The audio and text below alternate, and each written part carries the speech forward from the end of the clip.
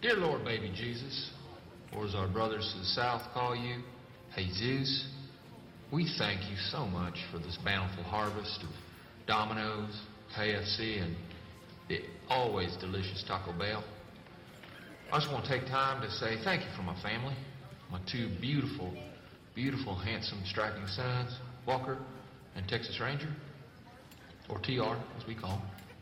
And, of course, my wife, Carly, who's a stone-cold fox. Also want to thank you for my best friend and teammate, Cal Naughton Jr., who's got my back no matter what. Shake and bake. Dear Lord, baby Jesus, we also thank you for my wife's father, Chip. We hope that you can use your baby Jesus powers to heal him and his horrible leg. And it smells terrible, and the dogs are always bothering with it. Dear tiny infant Jesus. Hey, sweetie, Jesus did grow up. You don't always have to call him baby. It's a bit odd and off-putting to pray to a baby. Well, look, I like the Christmas Jesus best, and I'm saying grace. When you say grace, you can say it to grown-up Jesus or teenage Jesus or bearded Jesus or whoever you want. You know what I want?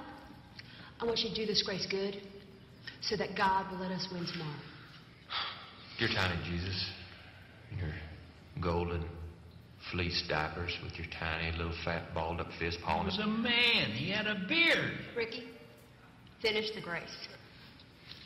I like to picture Jesus in a tuxedo T-shirt. I like to picture Jesus as a ninja fighting off evil samurai. I like to think of Jesus like with giant eagle's wings and singing lead vocals for Leonard Skinner with like an angel band. And I'm in the front row. Okay. Dear 8-pound, 6-ounce, newborn infant Jesus. Don't even know a word yet. Just a little infant, so cuddly, but still omnipotent. We just thank you for all the races I've won and the $21.2 million. Woo! Woo! Ow! That I have accrued over this past season. Also due to a binding endorsement contract that stipulates I mention Powerade at each grace. I just want to say that Powerade is delicious and it cools you off on a hot summer day. And we look forward to Powerade's release of Mystic Mountain Blueberry. Thank you for all your power and your grace, dear baby God. Amen.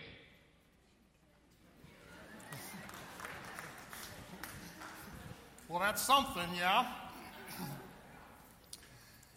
We'd like to welcome you to probably one of the more unconventional Palm Sunday services that you've ever been in. In Genesis 1, God created humanity in his own image. And just like Ricky Bobby, we've been returning the favor ever since, creating a God who looks like we want him to. More often than not, we pray to a God who doesn't demand anything of us and who, truth told, looks a lot like us. We live in an age of social media where if you want to find people who think just like you do, it's not very hard. You can seek them out around the world and surround yourself with nothing but voices that are very similar to yours, and almost, in a sense, create your own reality.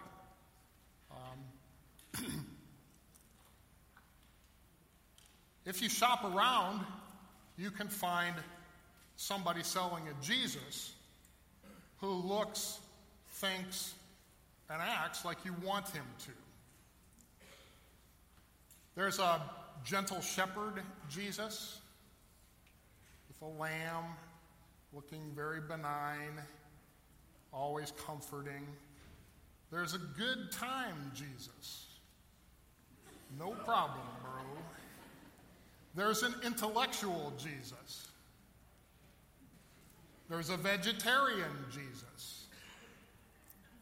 There's an inclusive and accepting Jesus. There's a hipster Jesus.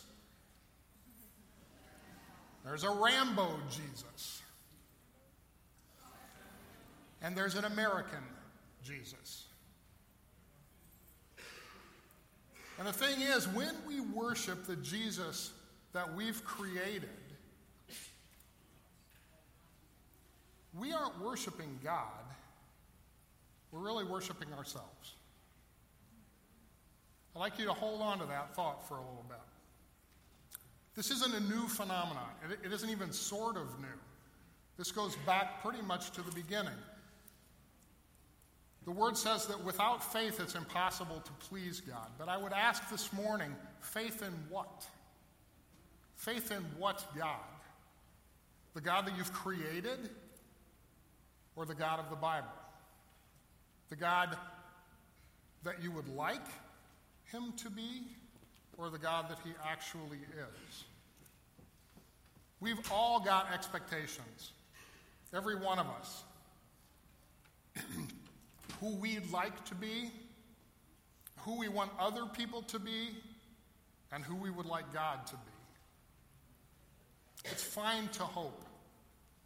It's fine to have aspirations. It's fine to have dreams. But when hopeful thinking doesn't match reality, the results are never good. And they can sometimes be deadly. As an illustration, when I was a young man, I wanted to be a professional race driver. And the problem is my hand-eye coordination is not particularly great. And my mind tends to wander when I'm behind the wheel. I like to drive, but to be honest with you, I'm not very good at it. I actually had a couple of accidents in vehicles long before I ever had my driver's license, just moving them around the barnyard. I'm pretty lousy at it. No matter how much I wanted it, I was not able to be what I thought I would be. Everybody loves a kitten. Everybody loves a kitten. They're cute and playful and harmless. But there's a subset of people out there who think if a little kitten is good, a great big kitten would be fantastic. And so they get a little kitten, cub, lion cub, and they bring it into their house and they bottle feed it, and it's so much fun and it's so cute, and it's eventually a 500-pound meat-eating machine living in their house. If you have the time, sometime Google wild animal pets or exotic pets and find out how many times people bring large cats into their home, not just large cats, but monkeys and other wild animals into their homes, and it ends very, very badly for them. I sometimes miss things, but there's no mistaking this for a good idea. Jeannie and I live in an apartment right now. It's a long story, but we're living in an apartment while we build a house. And the apartments are nice, but there's a lot of people, and we're all essentially living in very small boxes. We're all together right next to each other. And apparently everybody in America, except for Jeannie and I, or at least everyone in Morton, thinks that owning 1, 2, 3 dogs and having them in their tiny little boxes right next to each other is a great idea. I came into the stairwell the other day and started coming up the steps, and coming down to meet me was probably a 90-pound woman being dragged along by a 100-pound Alaskan Husky. As it was headed for the door, she was holding on like this, I'm looking at that and I'm thinking, I wonder what part of that is a good idea. But the expectation that she had was that this was going to be magical. You know, that this was a companion, so I was living with her, it's going to be so great. You know, but the reality is she works, and this is a big dog, and it's in a small box. Wishing it were so does not make it so. We've all got expectations. Israel had expectations as well. You know, God made some pretty big promises to to Abraham. Children as many as the stars in the sky and the sand in the sea, without number. He promised him everything that he could see. God kept his promises. God kept his promises. And Abraham's descendants, they made promises too. They made lots of promises as well. But see, the thing is, they didn't keep them. They did not keep the promises that they made to God. And as a result of the broken promises of Israel, Abraham's descendants, they had a problem. They had a war problem. They kept losing them. They kept losing wars. And when they lost wars, they would be either overrun or carted off to slavery. And in the midst of this, in the midst of these times where they were hauled off, God promised the people a Messiah, a Savior, if you will. And the prophets began giving an outline.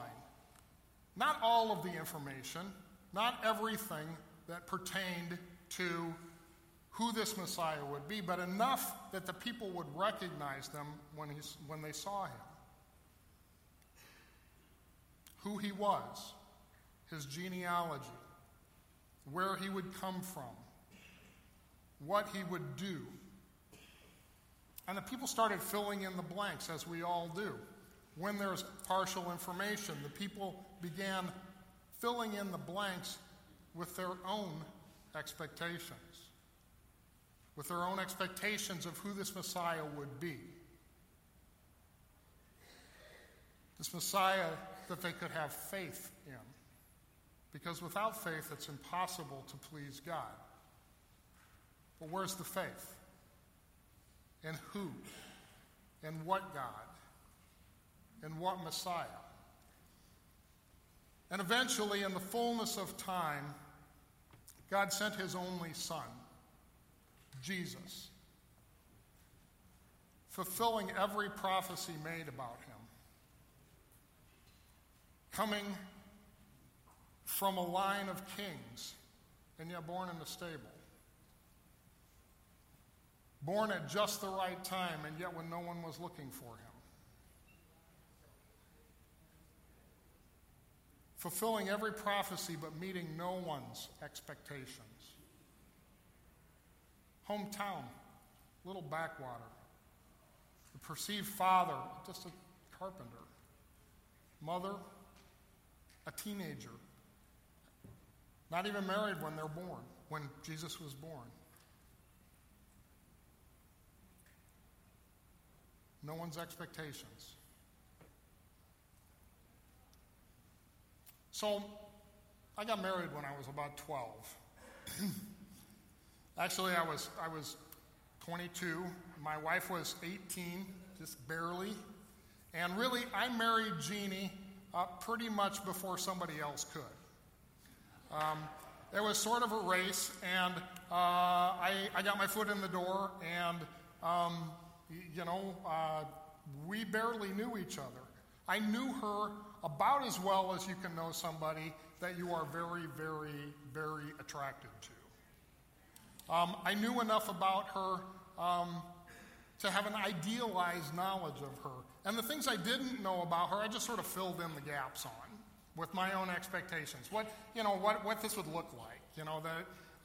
Everything that I didn't know about her was going to be like this, and I was going to flesh it out. The thing was, she's a real person with flesh and blood. And it didn't take very long after we said I do for both of our expectations of each other to bump up pretty hard on reality. The idealized version that we had of each other was not very real. But we made promises. And we've been married now for 31 years. And I can say without any reservation that my life bears almost no resemblance to what I thought it would. Almost none. If you'd have told the 18-year-old, 20-year-old, 22-year-old version of Stan that what his life would look like at 53, I would say you're nuts. It's never going to go like that. But you know what? It's better. It's better in every possible way. Better by any metric than I ever could have hoped for. Israel was looking for something, for this Messiah. They had an expectation of what he would be. A commander to wage a rebel war against the people that were oppressing them. They were overrun. There was a foreign power over them. They were an occupied people, and they had a promise of a Messiah. What they were looking for was someone to raise an army and lead them to war. And what they got was far, far better, but not at all what they were looking for. What are you looking for this morning? Is it the God that you have set up in your own mind as what you need? I've decided what I need, and the God needs to look like this for me this morning. Jesus fulfilled and exceeded every prophecy ever made about him, but he did it in a way that the people found to be unacceptable. In Exodus 3, back with Moses, the people have just come out of slavery.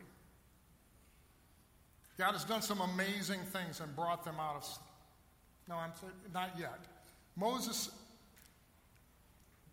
is talking with God and says, God has told him that he's going to bring his people out of slavery and that he's going to use Moses to do it. And Moses is doubtful of this, and he says, I don't even know your name. How do I know your name? What do I tell the people when they ask your name? And in Exodus 3, God tells Moses, Moses says to God, suppose I go to the Israelites and say to them, the God of your fathers has sent me to you. And they ask, what is his name? Then what shall I tell them? And God said to Moses, I am who I am. This is what you are to say to the Israelites. I am has sent me to you. I am who I am. God was sending Moses to rescue the Israelites from slavery. But Moses wasn't who the Israelites wished he was. And God wasn't who the Israelites hoped he would be. The Lord led them out of Egypt through Moses in spectacular ways. But the Israelites didn't like the way that they were being taken out of their captivity. They didn't like who it was that was taking them out of captivity. And once they were free of Egypt, they didn't like where they were. They didn't like the food that they had to eat, and they didn't like where they were going. Moses went up on the mountain to meet with God to get more information from him. And while he was away, the people said, you know what, he's gone a long time. Let's build a God and we can worship him. And so they threw their gold together and made a calf. The God that they had was not the God that they wanted. They wanted what they wanted. And God was very displeased with this, and he said, you know what? You will not see the promised land, but your children will. You will die in this desert. I am who I am. I am who I am. Not what your wishful thinking would presuppose, not who you would like me to be. I am who I am is the God that we worship.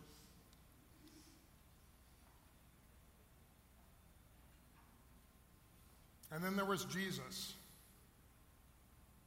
the Messiah, in the image of the Father, defying every stereotype and expectation. Not at all what the people were hoping for. Not the rebel commander, not raising an army. Performing miracles, gathering huge crowds, and then saying some really, really off-the-wall stuff. It's like a train wreck to the people. They want no part of being on it, but they can't look away.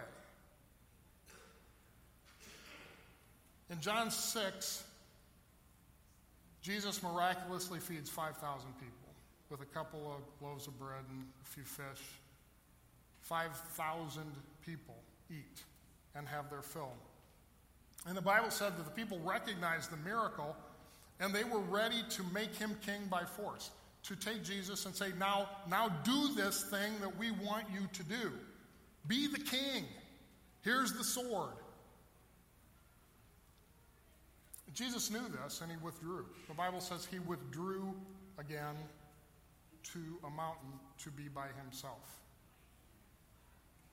If he is going to save the world, to save Israel, he's doing it wrong.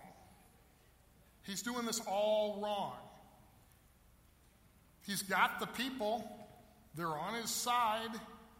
They're looking for him to... He could use a Dale Carnegie class, don't you think? He really needs to figure out how to win friends and influence people. He's not doing a very good job of this. But this is his MO. That's what he does. He works a miracle, and then he doesn't capitalize on the moment.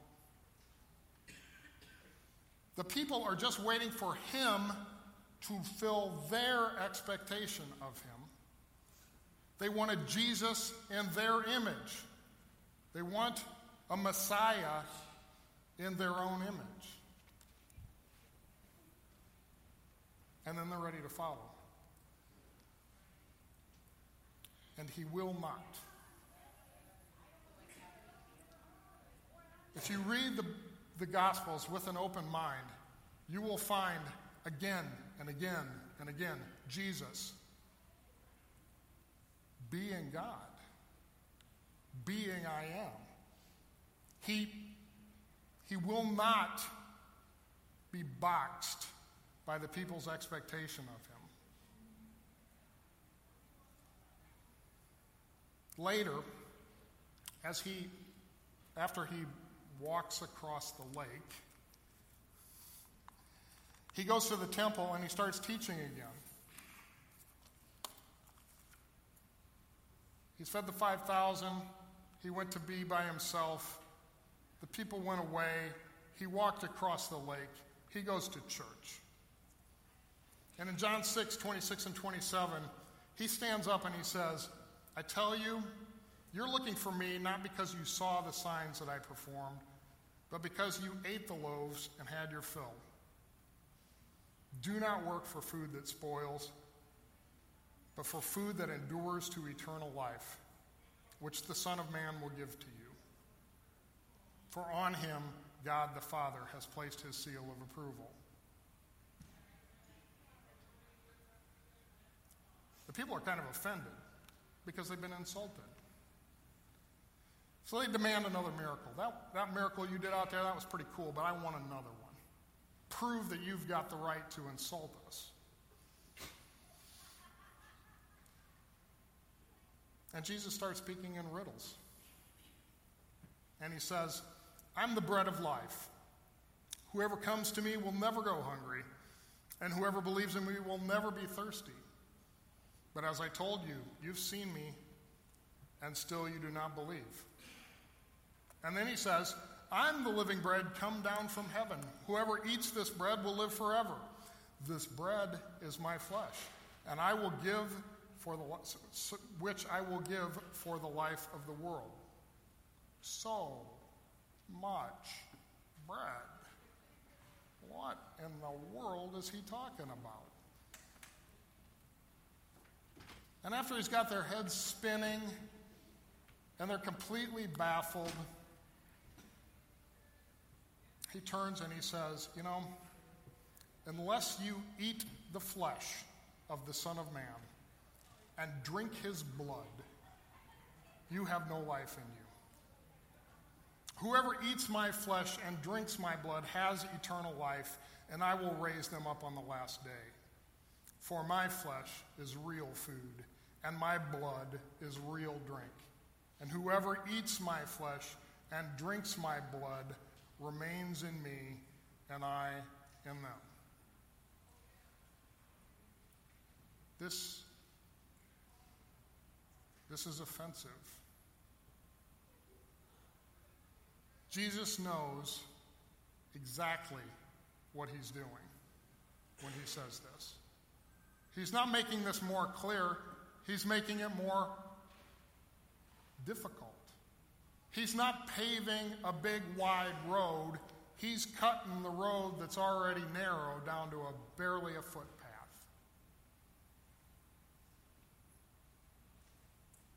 He says it's confusing and offensive, and he doesn't explain anything.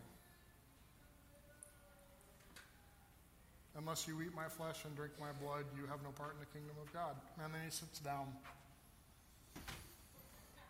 And he asks his disciples, does this offend you? Does this offend you? In John 6:61? Of course it does. Everybody leaves. All the people we fed that were looking for another miracle, they're gone.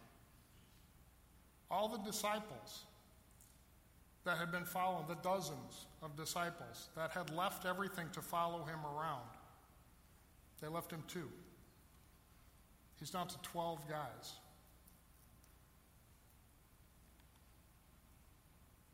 And Jesus gets to the whole point of what he was doing.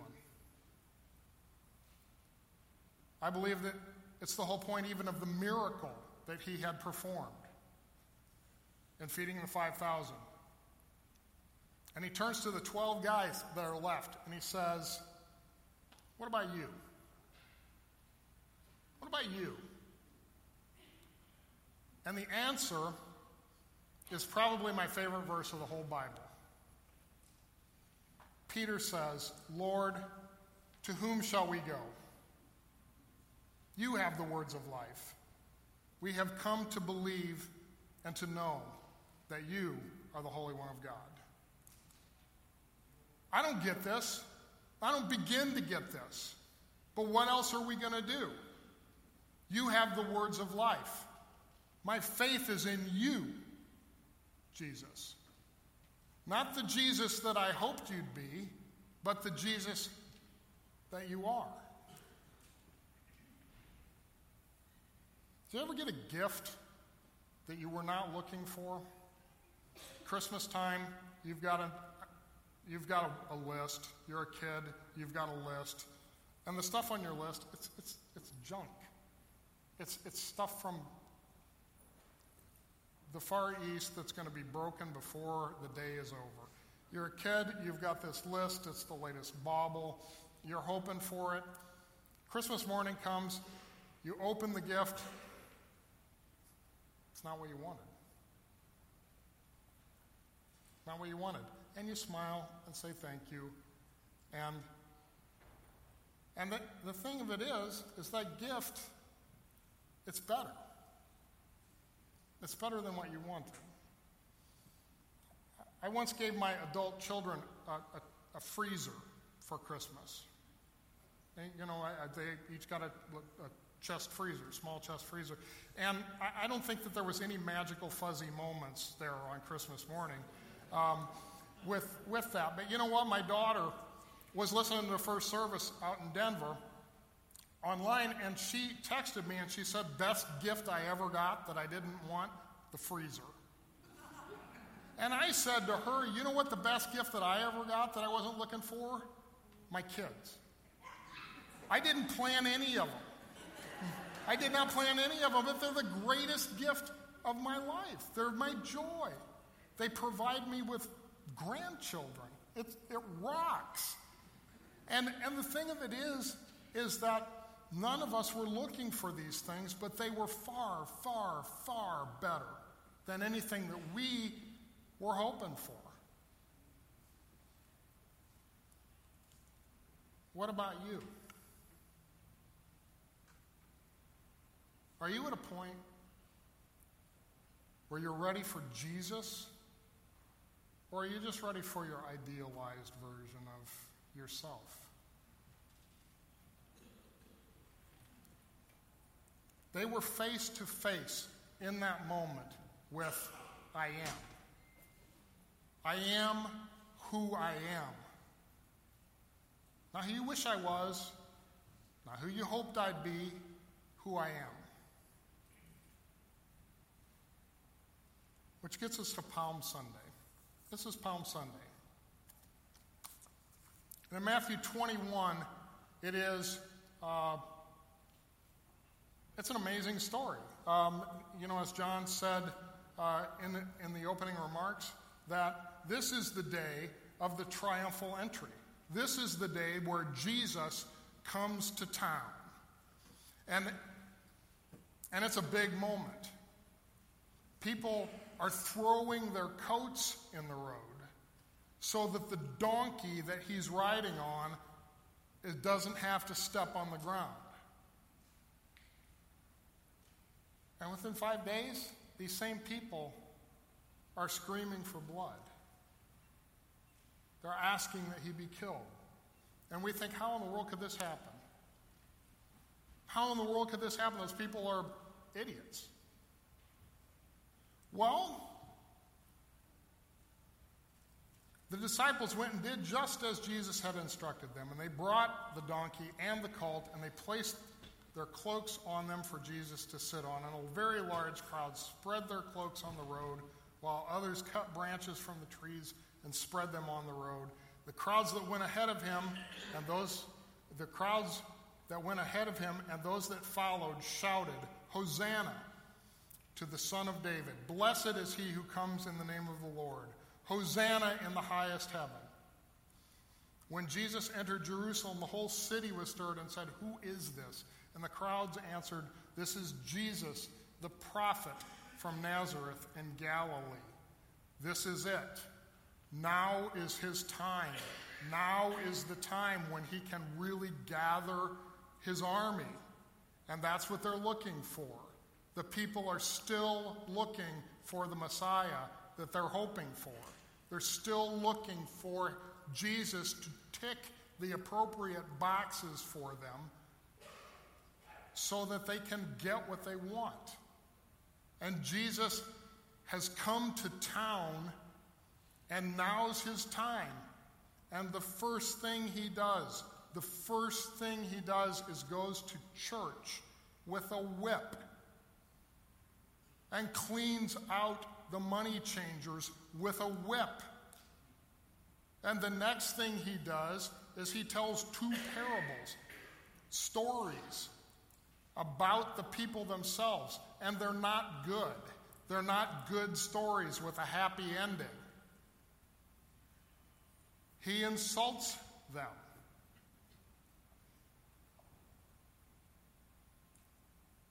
And within 5 days, the entire city turns against him. They've had enough. The very people who'd thrown their coats in the road are now screaming for his head.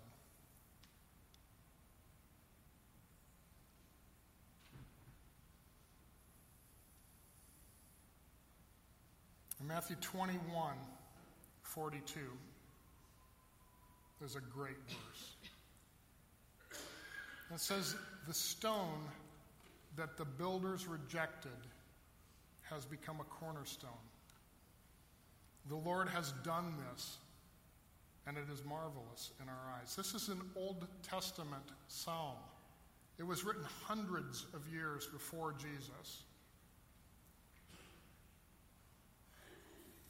And in Matthew 21:44, it says, anyone who falls on this stone will be broken to pieces, and anyone on whom it falls will be crushed.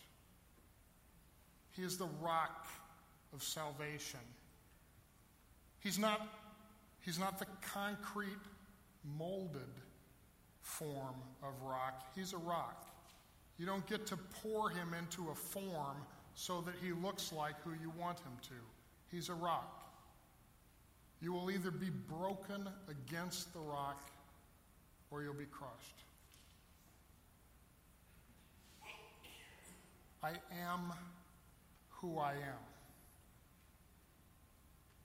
The name of this series is Beautiful Name, and that is a beautiful name. I am who I am. It's the name that God chose for himself. We have many descriptors of God, but this is the one that he chooses for himself, because he knows that we meet him on his terms. It's born into every one of us to be self-determinate. And that's a road that leads to nowhere but destruction. When I conform God to my own image, I'm not worshiping God, I'm worshiping myself. I am who I am. And later in the week, on the night before his death, Jesus ate with his disciples, his friends, one last time. And he gives them the bread and the wine, and he reminds them of what he said in the beginning about eating his flesh and drinking his blood. That thing that he hadn't explained, he's now living out in front of them. In Matthew 26, verses 26 through 28, while they were eating, Jesus took bread, and when he had given thanks, he broke it and gave it to his disciples, saying, "Take and eat. This is my body." And then he took a cup, and after he had given thanks, he said to them, "Drink from it, all of you. This is my blood of the covenant, which is poured out for the forgiveness of sin." And he said, "As many times as you come together, do this."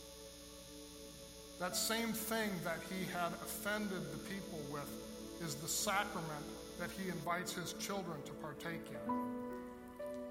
That very thing that was an insult to the people is the thing that he asks of us, to accept him as he is.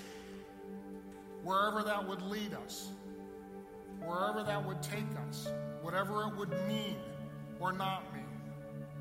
Because what he has for us is exceedingly, abundantly more than we could ever think or ask for ourselves.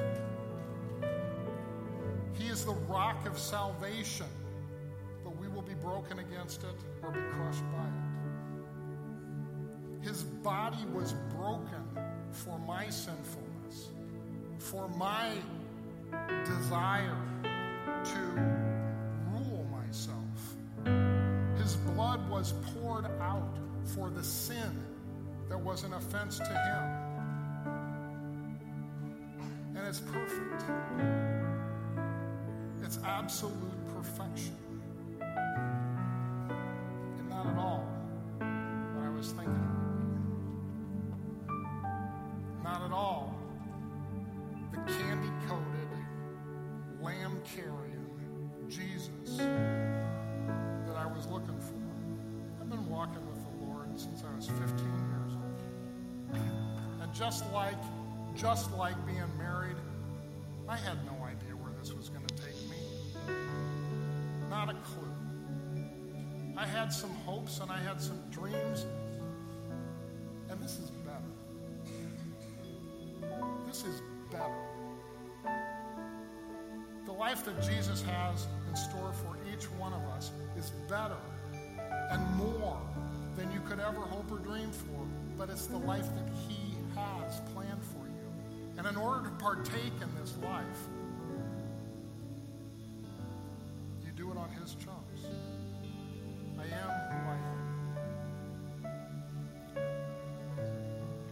We've got the Lord's table this morning because we're gathered together and we're remembering at the beginning of this Holy Week, at the beginning of this Holy Week, what the Lord has done for us.